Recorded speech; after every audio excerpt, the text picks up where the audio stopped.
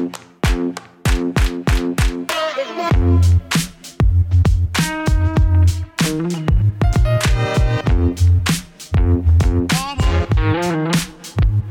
will hear argument this morning in case 2512, National Collegiate Athletic Association versus Alston and the consolidated case. Mr. Waxman? Good morning, Mr. Chief Justice, and may it please the court. For more than 100 years, the distinct character of college sports has been that it's played by students who are amateurs, which is to say that they are not paid for their play. Thank you, counsel. Mr. Kessler? Good morning, Mr. Chief Justice, and may it please the court. The naked, horizontal monopsony restraints that the competing NCAA schools have adopted in these labor markets would be per se unlawful in any other context. A great deal has changed even since Board of Regents, let alone 100 years ago. So I guess it doesn't move me all that much that there's a history to this. If what is going on now is that competitors as to labor are combining the fixed prices. I think the trick comes, for me at least, sort of where Justice Kagan was alluding to, which is here the agreement that's really at the center of the case is an agreement among competitors to fix price with the labor market, where you have monopsony control. And that's unusual. It does seem, as Justice Kagan and Justice Gorsuch suggested, Justice Alito, the schools are conspiring with competitors, agreeing with competitors, I'll say that, to pay no salaries to the workers who are making the schools billions of dollars on the theory that consumers want the schools to pay their workers nothing. And that just seems entirely circular and even somewhat disturbing. Justice Sotomayor? Counsel, you declined to cross-petition the judgment below, correct? Yes.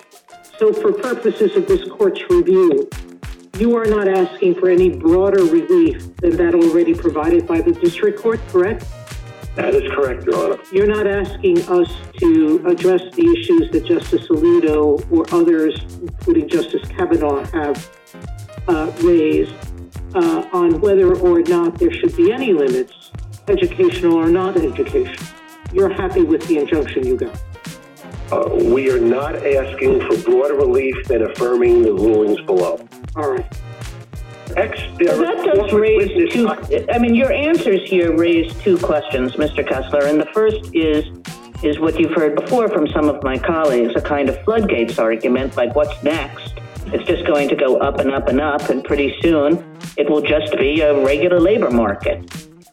As Justice Sotomayor and Justice Kagan raised, I think we need to think about what the next case would look like if we rule in your favor in this case.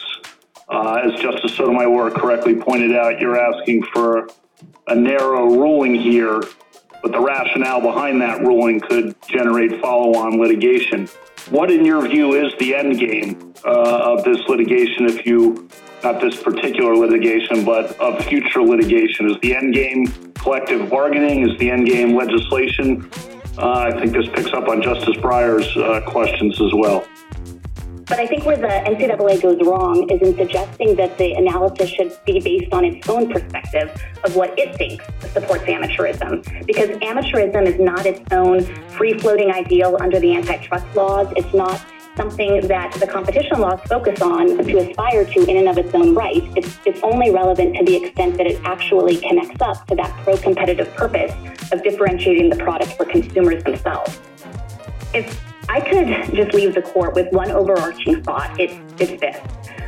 Petitioners are wrong to argue that any restrictions related to their conception of amateurism, including their horizontal price-fixing agreements, must be upheld without analysis rather than applying the rule of reason. That would be an extraordinary departure from traditional antitrust principles. Amateurism is relevant here only insofar as petitioners can actually show that it increases consumer choice by distinguishing college sports from professional sports. Once courts start drawing their own lines, and according to the government here, everything is factual and depends on the record, perpetual litigation and judicial superintendents are inevitable. Thank you. Thank you, counsel. The case is submitted. Welcome back to the Big Amateurism Monologues. My name is Richard Ford, and I'm your host. Just a reminder that all of my podcast materials can be found on my podcast website. That's bigamateurism.com, where I've got the episodes, show notes, descriptions, some resources that you can look at on an episode-to-episode basis. And I also have my blog, cagerredux.com, CAGERREDUX.com, and I can be found on all the major third-party podcast directories. Wow, that was an incredible oral argument yesterday. Whew, lots to talk about. So let's just get right into it, because yesterday was really interesting on multiple levels. And in this episode, I'm just going to do a broad summary of what I heard yesterday and what I think is important and where I think this may be going down the line. And as I've processed the oral argument and read through the transcript a couple times, I've fly-specced that. So that was a very useful exercise. And as I said in the prior episode, that's really important, at least for me as a former advocate, to really figure out in a more neutral way kind of what the justices were saying. But looking at the totality of the argument, I've decided to do this initial summary. And then there are probably 3 additional episodes that I want to do to talk about some things that came up that really weren't fleshed out in the oral argument itself. And so after I do this summary episode, I'm going to do an episode on what was left out of the oral argument. Sometimes what isn't discussed can be as important as what was discussed. And I've got a number of topics to talk about there, including the real absence of discussion about this O'Bannon 2 decision, the Ninth Circuit's O'Bannon decision, where I think really a lot of the difficulty the court had yesterday in framing the issues really arose with this kind of limited antitrust exemption for benefits that were not tied to education. And there was zero discussion about race. There was zero discussion about the nature of the athletic scholarship that's been in its current structure since 1956. And then I'm also going to do an episode that I'm probably going to title The Prisoner's Dilemma. Seth Waxman, in response to a question by Justice Sotomayor on whether the conferences should just be left to set any limits, these limits that the NCAA insists upon but wants the sole authority to control. Because remember, under this injunction, the NCAA was kind of benched by Judge Wilkin, and then she turned over control of these limited education-related benefits to the Power Five. So Justice Sotomayor was asking Waxman, why are you so worried about the limitations that you want to have for yourself on these with respect to these education-related benefits when the conferences can impose those limits under the injunction?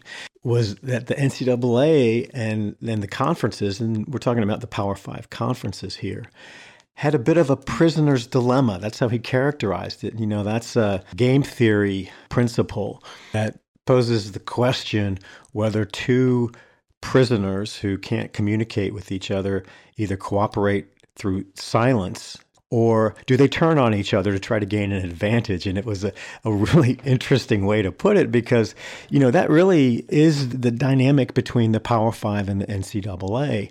And there's been this tension between the two. That wasn't fully teased out, but it's really important because it's one of the things that it was clear to me that the justices don't understand is the dominance of the Power Five conferences in the overall business model. We've talked about that at length, but that's worthy of a separate episode. And then the third episode after this summary is going to deal with what's going to happen next and what I think is going to happen next. So let's start with what happened yesterday and what the basic issues were as framed in the argument. And I hope you stuck it out with my opening montage. It was very long, but it was purposeful. And the clips that I selected covered the range of issues that came up on both sides of the table. And then I think captured this sort of uncertainty that was obvious in the justices' questions about what their role was and what they were being asked to do, and then what the consequences of that would be. And as we're going to discuss in a little more detail here, in connection with an exchange that occurred between Justice Sotomayor and the plaintiff's attorneys, Jeffrey Kessler, we really have to go back to how the issues were originally framed by the parties in their briefing on the original petition for certiorari that the NCAA filed, in which the question is whether the court should take the case, not really ultimately how it should rule. And that framing was crucial. I talked about this in some of my prior episodes. And, the court takes the case within the four corners of how it's presented by the advocates. And the way those issues are framed by the parties is binding on the parties. And so remember, we talked about this in prior episodes, and this is so, so important. The original purpose of the athletes' lawsuit was to challenge all of the amateurism-based compensation limits that the NCAA uses to control its labor force. They were asking for a complete takedown of amateurism itself, and had they been successful, the outcome would have been an open and free market for the value of the athlete's services. And they litigated that, and then we had this O'Bannon ruling in the Ninth Circuit that said, well, nope, you can't get anything that isn't tethered to education.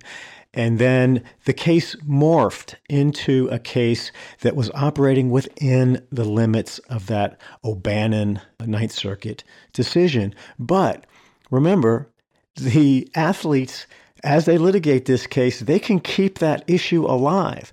And because O'Bannon was not reviewed by the United States Supreme Court, the only way to get O'Bannon 2 overruled, to get the limitation overruled of this tethered to education requirement, would have been to challenge that decision at the U.S. Supreme Court. Because that's the only higher court than the Ninth Circuit. That's the only place that the athletes could have challenged those limitations. So the Alston case moves forward with the O'Bannon limitation in place. Judge Wilkins' remedy in Alston, these limited education-related benefits, are a product of the O'Bannon limitation. And then in the Ninth Circuit, the athletes cross-appeal to keep alive the issue that they originally sued on, and that is that all of these compensation limits should be struck down and O'Bannon 2 should be struck down. So in this appeal to the United States Supreme Court, when the NCAA appealed to the United States Supreme Court, the athletes had the opportunity to cross-petition or cross-appeal to keep the issue alive for Supreme Court review, and they didn't do it. So this issue, this fundamental issue that has been dogging college sports for almost a century, that I talked about in episode 10 and through Miles Brand's conceptualization of the collegiate model, is this fundamental tension between the amateur labor pool and a obviously professionalized, commercialized product. So that argument that was going to bring to a head the fundamental tension between these two irreconcilable components of the business model simply wasn't on the table for the U.S. Supreme Court because the athletes didn't ask for it.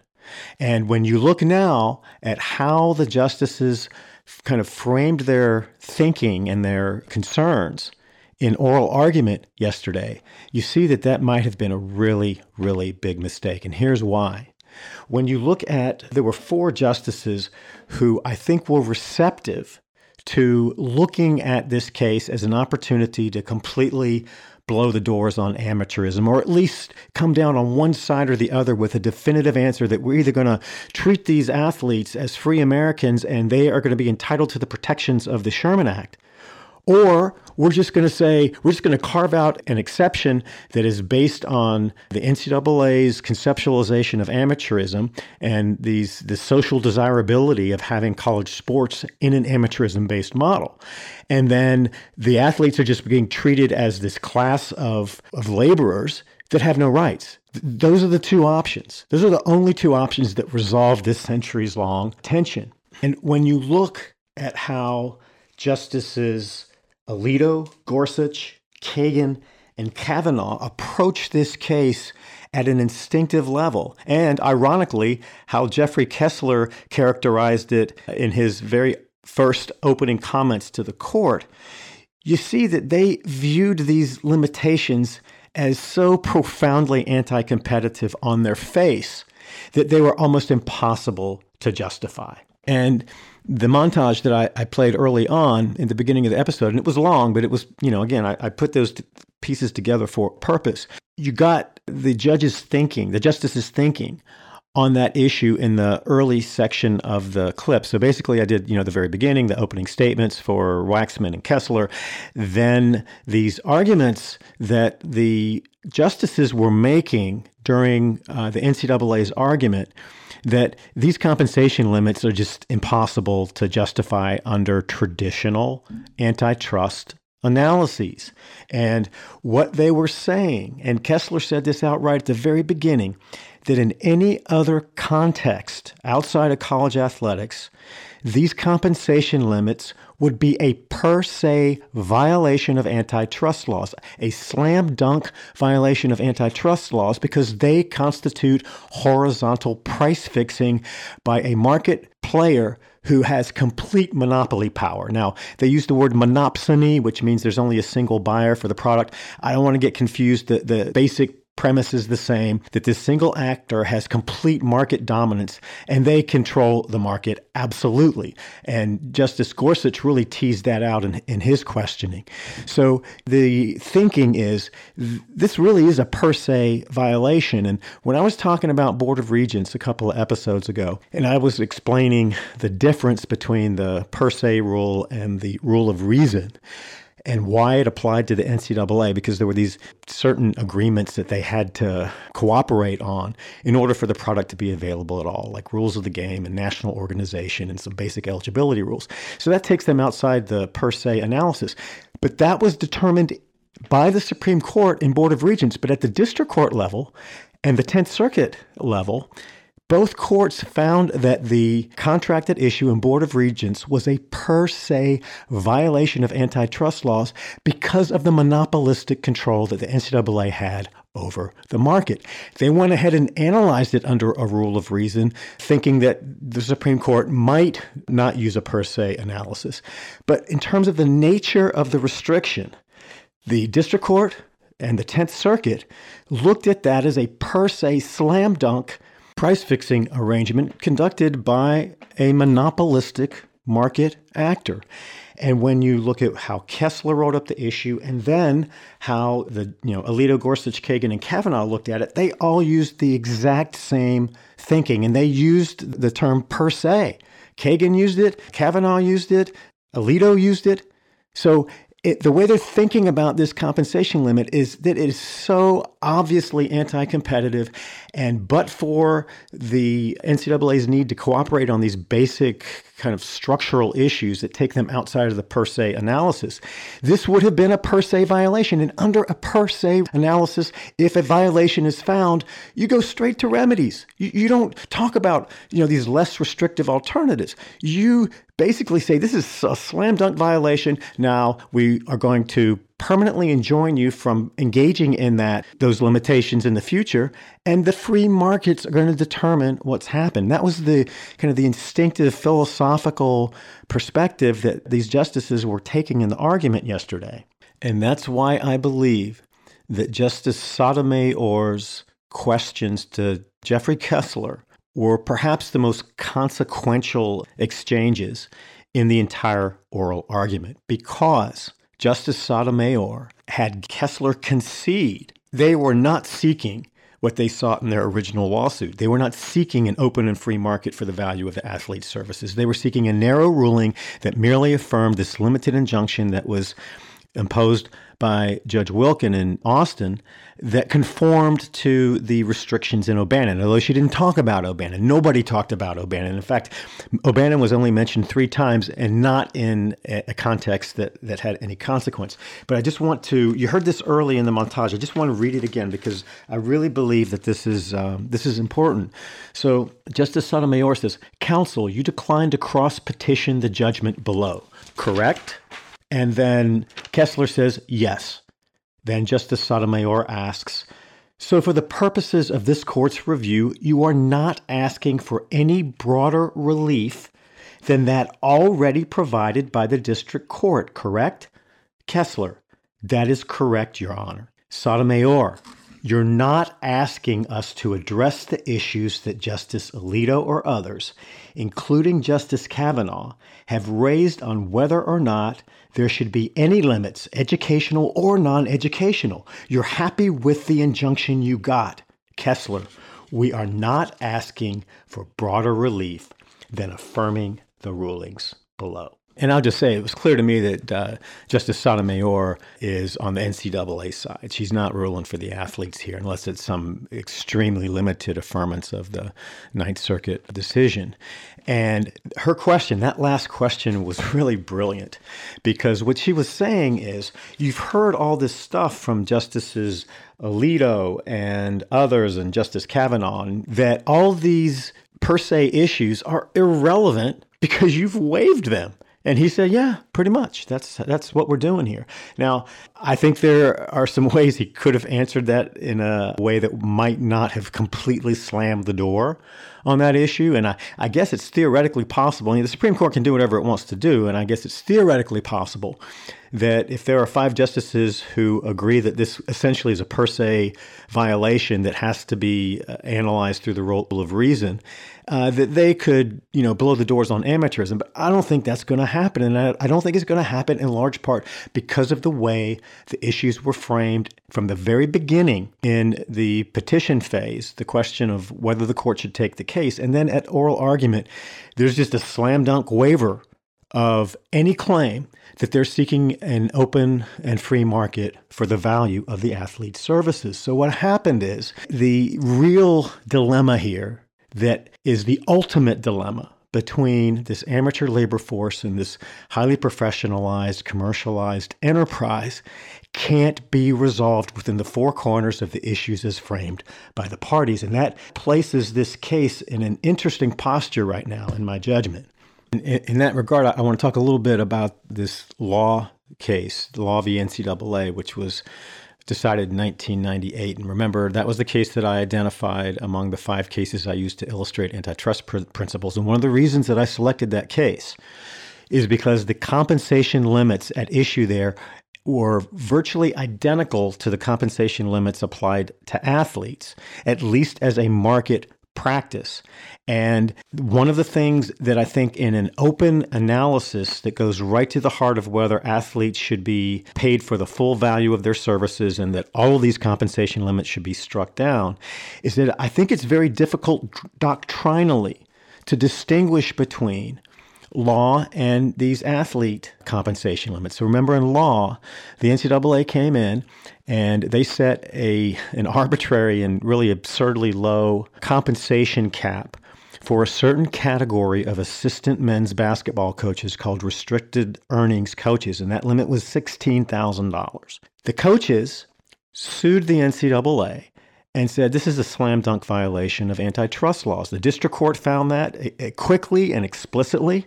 The 10th Circuit affirmed quickly and explicitly, saying that this would have been a per se violation unless we were forced to use the rule of reason analysis that was the result of Board of Regents. It was a slam dunk, clear-cut, price-fixing case, and antitrust laws simply won't permit it. So how is that different from the compensation limits from a market standpoint and doctrinally in terms of the nature of the limits that can be put on competition? How is that different from the athletes being told that they can't be paid any more than the value of a full cost of attendance athletic scholarship? I don't think there is any difference. And I don't think that you can defend that unless you're doing it on normative grounds. And in episode 8, when I talked about these invisible forces that lead justices to sort of subordinate the interests of athletes to those of adults and institutions, I think that would have been at play. I don't know if it would have been outcome determinative, but the way the issues were framed by the parties in the Supreme Court appeal in Alston, the court didn't have to look at it that way.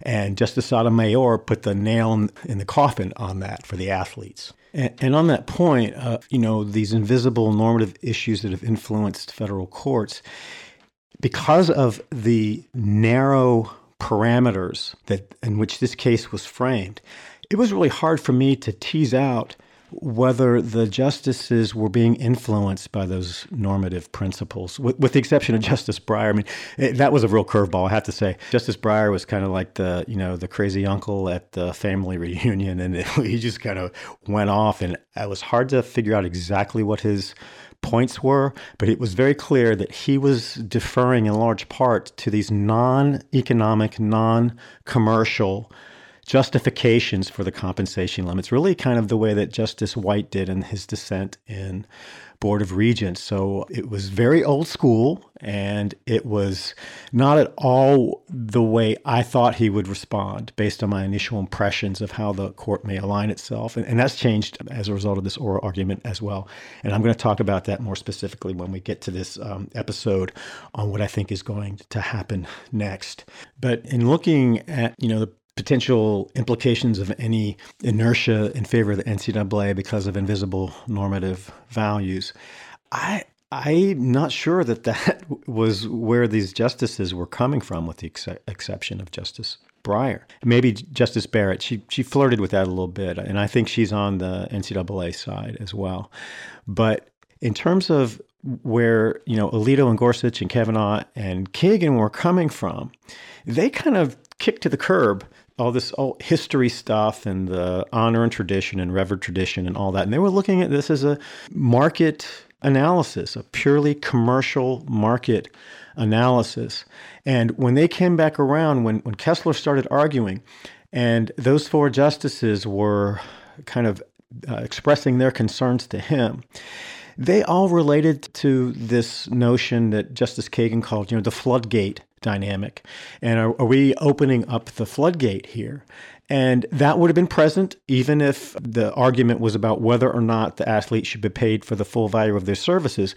But I think in the context of the way the issues were framed, their concerns were this nickel and dime concern that I expressed a couple of episodes ago, that with this crazy O'Bannon 2 limitation and this distinction between education and non-education related benefits, and the fact that Judge Wilkin in Alston determined at the summary judgment phase, at the pretrial phase, as a matter of law, that the NCAA's compensation limits were anti-competitive. And quite frankly, Seth Waxman conceded that at oral argument yesterday.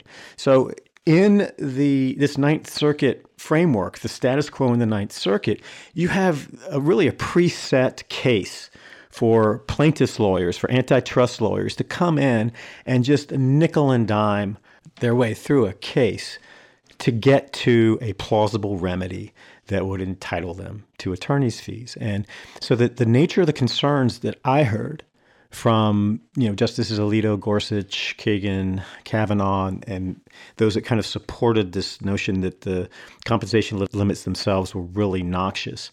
Their concerns were related more to how the case will play out in the future, how the litigation would play out in the future, what the end game would be, as Justice Kavanaugh said, if we just affirm the status quo. And that is a result of this dysfunctional analytical framework that has come out of the Ninth Circuit. So because the case was limited to that, either antitrust immunity for the NCAA or affirming this dysfunctional status quo in the Ninth Circuit, there are legitimate and real concerns that a mere affirmance without any restrictions or without any discussion or without any direction really don't solve the issue and may make matters worse, because then you have this endless stream of litigation. And the NCAA was very good at capitalizing on that. Waxman did, I think, a very good job of seeing that that's where the justices were headed, and that was kind of his money argument when push came to shove. And that was when he did his closing. That's what he emphasized. And I think that was probably the best move for him, given the contours of the argument and the concerns that the justices raised. And so from my standpoint, in looking at this oral argument, I'm not sure that it really advanced the cause of revenue-producing college athletes. And, there were times when Kessler was arguing, I wasn't sure which team he was on, because he was very deferential to the limitations that Judge Wilkin put on the relief that she offered. And she put those limitations in place because of O'Bannon 2, and because O'Bannon 2 largely deferred to the NCAA's conceptualization of amateurism and then brought it around in the remedies phase to create the equivalent, in my judgment, of a limited antitrust immunity for any benefits that are untethered to education, which means no way that there's going to be an open market for the value of the athlete's services. So Kessler was arguing in favor of that when his original lawsuit was to tear it down. And, plaintiffs' lawyers want to get paid too, and they adjusted their strategy. And in their defense, you had this O'Bannon 2 decision come down. So in the district court, they kind of retooled their approach and went with this modest education-related benefit remedy. And they recommended that. Their experts recommended that to the judge and said, oh, look, it's okay if we just turn over the regulation of these benefits to the 5 power conferences, because then there will be competition and we don't have market dominance and market control, which isn't true. And that's what I'm going to talk about when I get to the episode on the prisoner's dilemma. And it demonstrated a fundamental misunderstanding of what the business model is in big-time college sports. And I think the justices don't understand that. And that is really an important thing for them to understand. And that's the extent of the Power Five's dominance at every level of these issues, and the fact that they are really calling the shots here. And importantly, they are not the athletes' friends. They are not the knights on white horses riding in to do the right thing by the athletes. They have marched in lockstep with the NCAA throughout this Alston litigation. And remember, I referenced that statement by the NCAA's lawyer, Don Remy, after Judge Wilkin ruled against the NCAA in Alston, and that was in March of 2019. He comes out with a statement announcing that the NCAA is going to appeal, and he makes very clear that the NCAA and the conference defendants, which means the Power Five conferences, agree unanimously to appeal the case. So there are some tensions there that we've talked about in other episodes, and I'm going to tease those out a little more specifically in my Prisoner's Dilemma episode. But there's no question here that the NCAA and the Power Five are marching in lockstep. And even though this didn't come up, and I think this would have been an important point for Kessler to make, is that even though the injunction order, the Alston injunction order, that would allow the conferences to provide these limited education benefits has been in effect since August 4th of 2020. There's zero evidence that any of the Power Five conferences have offered a single benefit. And why would they when they're standing right beside the NCAA in this litigation saying that the athletes shouldn't be entitled to those benefits? I mean, it's the fact that dynamic wasn't on the table in this discussion is really distressing, because it means that the justices don't really understand the business model. So now I want to go back on the backside of all these issues and the arguments here, and really the montage lays them all out. So you have these two fundamentally competing concerns. One about whether the NCAA is egregiously violating antitrust laws. And if you adopt the NCAA's position, then basically you just take the Sherman Act and the Clayton Act and you just ball them up and throw them in the trash can. And then on the other side, within the limitations of the analysis framed by the parties, you have this concern about the endless litigation. So you have those two things that were on the table, but you don't have a satisfactory way to resolve them, in my judgment. But it takes me back to the initial question that I posed when I was writing in my blog about how these issues were being framed during the petition phase. And that is, why did the United States Supreme Court take this case if they sought only to affirm the status quo in the Ninth Circuit? It doesn't make any sense. If they just wanted to affirm the status quo, they wouldn't have taken the case, and that would have sent the message that they were okay with the status quo, or that they needed something more to look at in order to accept the case. But they didn't. They took the case. Why? And to get to that is going to require some wild speculation. But I think my speculation is somewhat informed, and I'm going to engage in it anyway, even if it turns out that I'm just flat wrong. So I have that asterisk next to this. But remember, for the United States Supreme Court to agree to hear a case, 4 justices have to agree.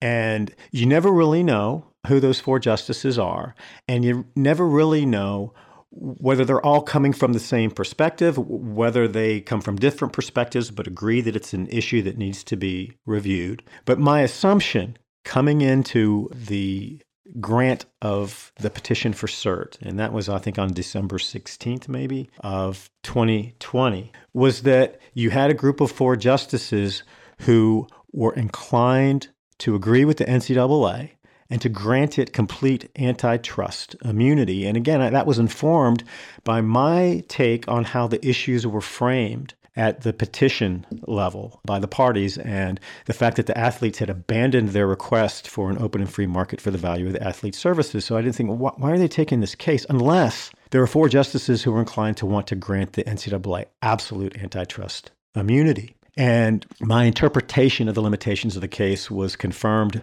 at oral argument yesterday through Justice Sotomayor's questioning of Jeffrey Kessler. But now pressing rewind with the benefit of the oral argument, it's possible.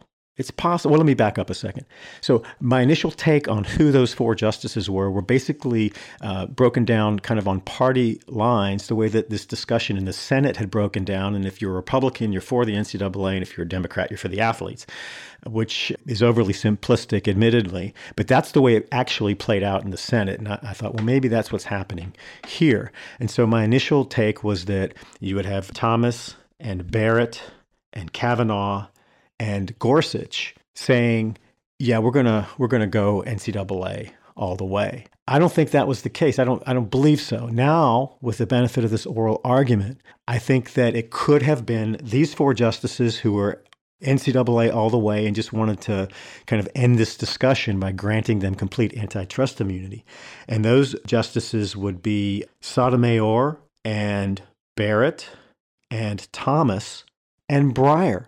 Because Breyer was a curveball. I had no idea that he felt so strongly about affirming the NCAA's conceptualization of amateurism because of these non-commercial reasons, which really does press rewind, back to 1984 and before. So that's one group as I see it now. Then it's also possible, in my judgment, that you could have had Alito, Gorsuch, and Kagan and Kavanaugh come together because they looked at this and said, this is just an indefensible restriction on open competition in a labor market. And you have an actor with complete monopoly or monopsony power, however you want to characterize it, that is engaging in blatant price fixing. And it's possible that they may have been saying, it's time to just kill the snake in a different way, and that is to say what nobody's been willing to say out loud, and that is that these athletes are being exploited, and this compensation limit is indefensible morally, but more importantly, is indefensible under antitrust principles. And if that were the case, if there was this group of justices that wanted to hear the case to really think about whether they should open the market for the value of the athlete's services, it would explain Justice Sotomayor's attempt to nip that in the bud with her questions to Kessler. So who knows? Again, this is all just wild speculation, and both of those could be wrong. But based on what I heard yesterday, I think that the alignment of the justices kind of breaks down along those lines in terms of how they're likely to want to rule in the case. But then again, they're stuck with these limitations in the way the case was framed. And that leaves Justice Roberts as the decider, the ultimate decider, and he loves to play that role. I'm going to dig into that more deeply when I talk about what I think the court might do and what some of their options are, given the issues as framed and the observations and concerns that were expressed yesterday. And, the other thing that I was thinking about this case on the initial petition briefing, on the question of whether the court should take the case, was that the easiest thing for the justices to do would be to just grant the NCAA antitrust immunity. Then they don't have to deal with all the dysfunction in the Ninth Circuit analytical framework. They don't have to bless it knowing that it is so dysfunctional it's going to create this endless stream of litigation. And in that regard, and this didn't really come up directly, but this is important to note. And this kind of ties into what I think cynically was part of the athlete's attorney's strategy, and that is to try to keep this gravy train rolling in the Ninth Circuit. Jeffrey Kessler's co-counsel, his name is Berman, I can't remember his first name, but he argued in the Ninth Circuit in Austin. He split time with Kessler, and he brought a group of athletes in, and then Kessler's athletes and Berman's athletes were joined together in the class action suit. And procedurally, it's kind of a nightmare, so I don't want to get too deep in the weeds on that. But Berman is a prominent antitrust lawyer, and in fact, last month or so, I got one of these flyers that you get occasionally where there's a class action that's been certified. The class has been or will be certified, and they're trying to figure out who's in the class, who's outside of the class. And because of something you might have purchased or some other thing you might have done in connection with the product at issue or the practice at issue, they ask you, have you ever XYZ? And that flyer had Berman's name on it. So he was representing the plaintiffs. And so he's out there. But Berman, he had a claim for damages with his Alston class. And those were the class of people that did not get the benefit of the O'Bannon remedy, which is the full cost of attendance scholarship. And there was this group of athletes that kind of got lost between the ruling and then the actual time that the full cost of attendance went into effect. And so they should have gotten the benefit, but they didn't. So anyway, Berman settled those claims with the NCAA for $208 million. And the NCAA has extraordinary incentive to settle antitrust cases to avoid the possibility of a trial on damages that could result in triple or treble damages, as they got in law. So, and you heard Seth Waxman talking about treble damages. Most of the focus here recently in the antitrust litigation brought by athletes is focused more on the injunctive relief. But Berman's class had a really good claim to damages, and the NCAA knew that they probably couldn't defend it, and they chose to pay $200 million rather than $600 million if they had tried to take this to trial. But Berman got like $42 million of that, and I don't know what his fee-sharing arrangement was with Kessler and whether Berman kept all that or maybe, who knows. But that's important because Berman gets $42 million, and then after the injunction is issued, after the trial, the plaintiff's lawyers, and I'm assuming Kessler kind of gets the lion's share of this, got another $42 to $44 million in attorney's fees. So between those two components of the Alston case at trial, at the trial court level, the district court level, these guys got over $80 million, $80 to $85 million in attorney's fees. And so Berman turns around as the NCAA is beginning to talk about voluntary nil rules changes, and he files a suit in Judge Wilkins' court in the Northern District of California, an antitrust class action suit, claiming that because the NCAA has committed to this nil compensation, which it never did, by the way, and it's not going to do if it wins in Alston. And we talked about that as well. But Berman filed a lawsuit that's pending right now, styled House versus NCAA, asking for a bunch of money. So, and the NCAA in their briefing, I think it was in the Ninth Circuit when they were trying to stay the injunction order. And then they made oblique reference to it in their petition phase briefing. That case was a classic example of the NCAA being nickel and dimed. And that's a fair argument. It's a fair argument based on the way that these issues have been framed in Alston in the Supreme Court. But, so you have this attorney who is part of the Alston team who has a direct incentive to preserve the status quo in the Ninth Circuit because it leaves the door open to this kind of, continuous cycle of litigation within the O'Bannon 2 framework. And I think it will be a fair question to ask whether the pendency of that lawsuit or the appeal of future antitrust litigation in the Ninth Circuit didn't influence the strategy in the Alston appeal. I mean, who knows? And maybe that will reveal itself at some point. But if the Supreme Court winds up ruling that they're going to give the NCAA antitrust immunity and that there was some momentum on the court for just opening the market, but that door was shut by the waiver of the plaintiff's attorneys of that issue on the appeal to the Supreme Court, that could wind up being a very consequential strategic call. And then on the flip side of that, the NCAA, and I've talked about this at length, and again, this wasn't teased out either, and that is the connection between the NCAA's strategy, its overall strategy in Alston as it fits into this broader strategy of acquiring the Iron Throne control of college sports regulation and its activities in the Senate. If the NCAA winds up losing here, and a loss would have to be something more than just a mere affirmance in the Ninth Circuit. I don't view that as a loss, and I talked about that in prior episodes as well, because the NCAA still comes away with a form of antitrust immunity for any opening of the market to the full value of the athlete's services. But if the Supreme Court were to rule in a way that really made a substantial chink in the amateurism armor that the NCAA has used so effectively, then you'll have to ask yourself, did the NCAA do the right thing by appealing and subjecting themselves to the risk that the U.S. Supreme Court could blow the doors on amateurism? And again, it'll be interesting to see how it all plays out. And then I guess there's one other substantive thing I just want to point out, because one of the fundamental arguments that the NCAA and Waxman were making is that yes, amateurism is an anti-competitive limit on open markets and free market behavior. But that limit, which is athletes can't be paid, is absolutely necessary to the product. And so it is actually a pro-competitive justification. And, Justice Kavanaugh, I think that's what he was referring to with the NCAA's circular arguments.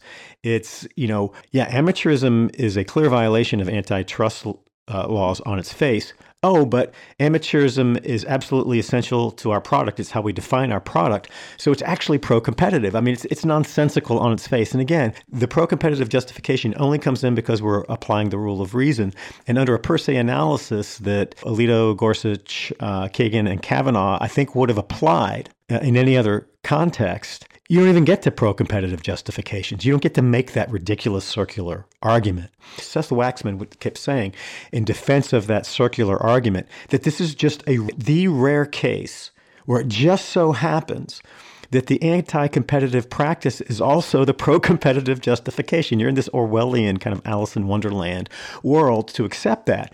But that is what Waxman was arguing, that this is the quote-unquote rare case. And that theme came through his argument again and again, often to the incredulous head-scratching by the justices and some tough questions that I think Waxman didn't really answer effectively. I think that drives home this notion that played out in O'Bannon too, that the appeal and the allure of amateurism and the history of it and all the things that the NCAA wants to focus on that really are outside of the relevance of amateurism as a pro-competitive justification in a full rule of reason analysis. But this notion that amateurism is a freestanding normative principle that deserves special treatment under the law because it is that rare case really is a problem when you are trying to do a true rule of reason analysis. And so, you had Justice Barrett say that, and then Kessler responded to that. And he said, the court should not create a special judicial antitrust exemption based on any claims that the NCAA is somehow special. That is for Congress, not the courts. The rule of reason already provides ample latitude to joint ventures, to organizations like this, to sports leagues, to assert what you need to assert to justify the restraint you need. And Kessler was very good on that point, and he made it several times. And, he made this, actually, that was one of his closing arguments when in the Ninth Circuit, when they were arguing Alston in the Ninth Circuit, that, look, if there's going to be some special treatment of amateurism, and special treatment of the NCAA's conceptualization of amateurism, that has to come through Congress, because then if you're going to analyze amateurism as a freestanding normative principle, you have to look at all of the surrounding justifications for that. And Justice Breyer tried to pull amateurism out for that purpose, the way that Justice White did in Board of Regents. But when you do that, you can't conveniently focus only on the non-economic justifications for the restraint offered by the NCAA and just default to this revered tradition of amateurism. If you're going to look at general societal, cultural norms and values and what's worth preserving at the societal level, you have to look at all of the impact of that particular principle. And I think as Justice Breyer's thinking made clear, and this goes back to this, my episode 8, and the ways that judges have been quietly influenced at the values-based level, Justice Breyer was only thinking about that in terms of how it benefited the NCAA. He wasn't looking at it in terms of the exploitation side of that. So, there's a full range of issues that could be discussed in deciding whether or not this principle should be protected through a congressional antitrust immunity or in any other way. And that can't be done in federal courts, and it's not really relevant in antitrust analyses under the rule of reason or the per se rule or under any antitrust analysis. So that's really an issue for Congress. And, Kessler had the right answer there. And then when the United States had an opportunity to present oral argument through its acting Solicitor General, Elizabeth Prelogger, who was very, very good, she addressed that too. And I thought she articulated it pretty well. And I'll just say this too before I read this quote. I thought the United States position was kind of down the middle within the four corners of the issues as framed in this case. And it was very reasonable, but it insisted on the application of the full rule of reason analysis. And they weren't asking for anything more, didn't talk about anything more. Prelogger was very disciplined in staying within the four corners of the United States argument, but she was very, very good. I hope she becomes more than just the acting Solicitor General. But talking about amateurism as a freestanding normative principle, she said this: "But I think where the NCAA goes wrong is in suggesting that the analysis should be based on its own perspective of what it thinks supports amateurism, because amateurism is not its own free-floating ideal under the antitrust laws. It's not something that the competition laws focus on to aspire to in and of its own right. It's only relevant to the extent that it actually connects up to that pro-competitive purpose of differentiating the product for consumers themselves." Very well put. And the way that Breyer was approaching this, the way that a lot of the lower court federal judges have approached this, and then obviously in the 10th Circuit dissent and Board of Regents with Judge Barrett's dissent, and then with Justice White's dissent in Board of Regents. And let me add the, O'Bannon too, the majority there. All of those analyses brought amateurism out as a freestanding normative principle that really had no relevance to the actual antitrust analysis at all. Of course, remember that both Barrett in the 10th Circuit in 1983, I think was when the 10th Circuit ruled, and then Justice White in 1984, they were simply saying that because of the normative value of amateurism, it was placed entirely outside of antitrust laws altogether. But I think what General Prelogger was referring to there was this use of amateurism in the rule of reason analysis as a freestanding principle that was not tied to its only relevance, which is as a pro-competitive justification for anti-competitive practice as it relates to consumer preference, consumer demand, and consumer well-being. So I think that pretty much wraps up my initial impressions and thoughts on the oral argument yesterday. And then, as I mentioned at the beginning of the episode, I intend to do an episode or more. I haven't decided how I'm going to break this out. And as I've been talking in this episode, I'm looking at the list I had compiled of upcoming episodes. I may condense them, but some of the things I want to address in upcoming episodes are the things that were left out and why they're so important. I want to talk about this prisoner's dilemma that Seth Waxman raised in response to Justice Sotomayor's question on the conference's roles. And then I want to talk about what I think is going to happen and what I think should happen and what next steps might be for the athletes' rights movement. I just, again, going back to my initial instinct and the way the issues were framed, I find it extraordinarily unlikely that 5 justices are going to agree to just strike down all of the amateurism limits that apply to revenue-producing athletes, which again is what the athletes were asking for in the first instance, and then renewed in the Ninth Circuit, and then just abandoned in the U.S. Supreme Court. And so I guess one more thing on that strategic decision not to cross-petition for the full value of the athlete's services, Justice Kavanaugh asked Kessler a question. And he says, sorry to interrupt, but your position, I think, in the district court was that all the compensation limits are contrary to the rule of reason, correct? And what Justice Kavanaugh was asking there is that you were going for the Grand Slam home run. You were going to try to strike down all of these athlete compensation limits under the rule of reason analysis. And Kessler says, yes, and I lost that as a matter of fact. And now they've won on that issue twice as a matter of fact under the rule of reason. And facts would probably have to change further for a different result to happen. If there are new material facts in the future, then we know under antitrust law, the rule of reason could come out differently at a future date, but I have no reason to think that I would win today on facts that I just lost on yesterday. And that's an interesting quote. And I suppose there's some logic to that in the context of their argument, the athlete's argument, that the trial judges, Judge Wilkins' findings of fact, were essential to its decision in the rule of reason analysis, and that those facts were proper, that they weren't contested on some essential elements in the rule of reason, and that not challenging the facts and saying, we want to win on this issue, and then challenging factual findings that were inconsistent with the original purpose of the lawsuit wasn't a good strategy move. But I think there might have been a way to articulate that differently that at least left the door open to the possibility. And they had to wrestle with that potential inconsistency. I don't really view it as a big inconsistency. When they cross-appealed in the Ninth Circuit, and maybe I'll do a whole episode on that, and we'll just kind of look at what the thinking may have been. But, that's what you're stuck with if you're the athletes. And that's the framework. That's the issues have been framed. And I just, again, as I said, I just don't see with this framework, even with some of the surprising comments that I heard from justices who really were hostile to the NCAA's amateurism-based compensation limits, that they're going to blow the doors of amateurism. So again, that puts the momentum, in my judgment, in the NCAA's favor. Okay, so I'm going to go ahead and close this out.